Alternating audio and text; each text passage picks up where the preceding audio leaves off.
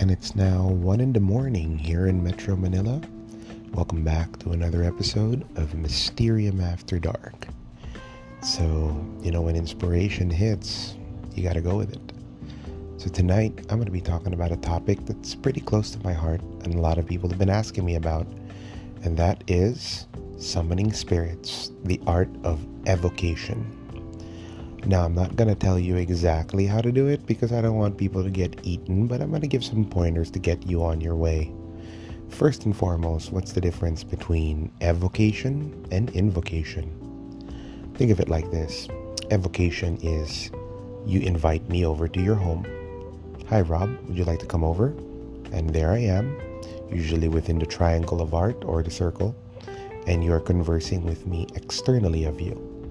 Invocation, however, is kind of like the fusion dance from Dragon Ball, where you allow me to become part of you, and both of our energies merge and intermingle.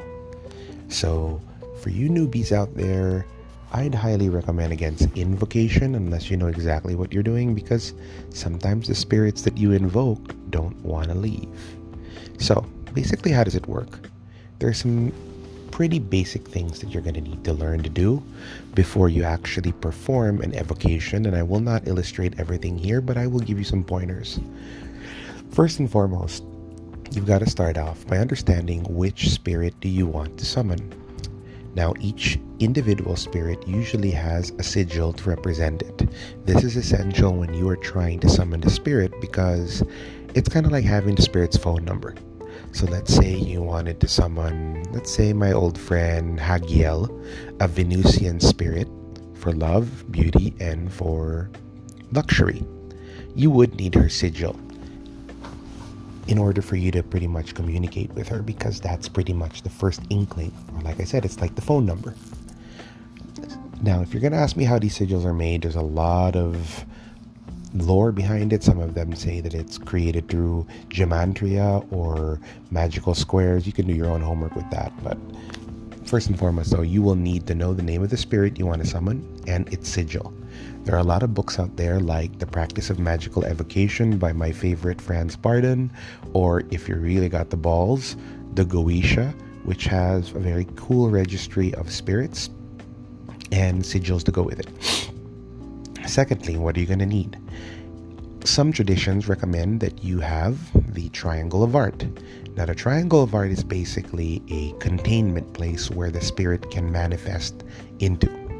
In this case, you usually place a sigil inside there, and along with certain incantations and commands, you can pretty much ask the spirit to appear within the Triangle of Art.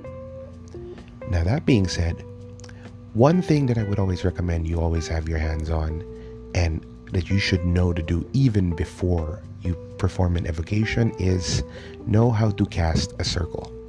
Because it is the circle that's not only going to manifest more power that's going to get the attention of the spirit, it's also going to keep you safe. Because if that spirit doesn't like you, or if it doesn't like being summoned, it's likely to do something yucky. But as long as you're within the circle, well, it's not going to give you too much trouble, hopefully. Last but not least, timing.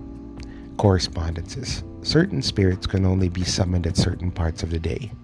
If you don't understand what this means, it's basically, think of it like office hours. That if a spirit is, let's say, the spirit of Mars, chances are it's only going to be available on Tuesdays or during the hour of Mars. So it takes a lot of time for you to pretty much determine the perfect time to summon a spirit. You can't just summon a spirit at any time you want, because quite frankly, sometimes they're not even there. Other pointers that you can do to enhance the, possibility of an evocation would be: number one, light particular incenses that correspond to the planet that the spirit is related to. There are some spirits that, for example, if we're using Mars again, you're going to want a very fiery smelling incense such as cinnamon or saffron.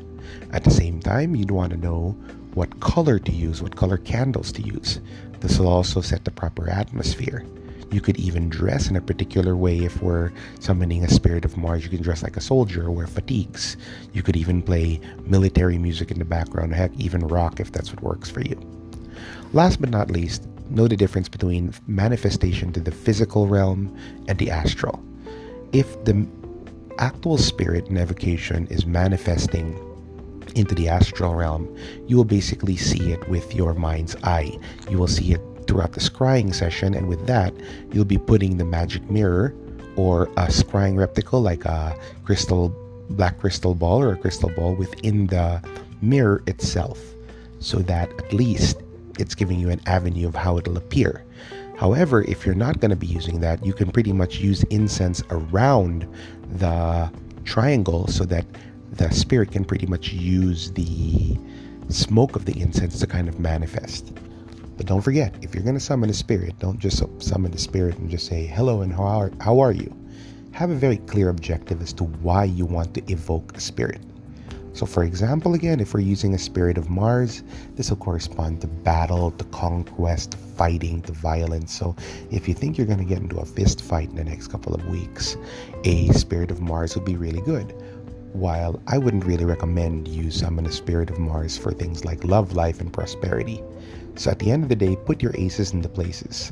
What do I mean by that? Summon the right spirit for the right reasons.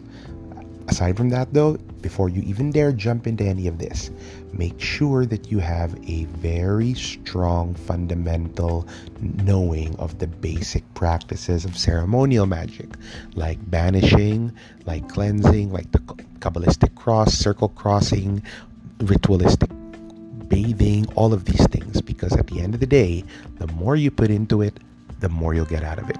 Stay safe, and if ever you guys have other questions about evocation, send me a line. Good night, everyone.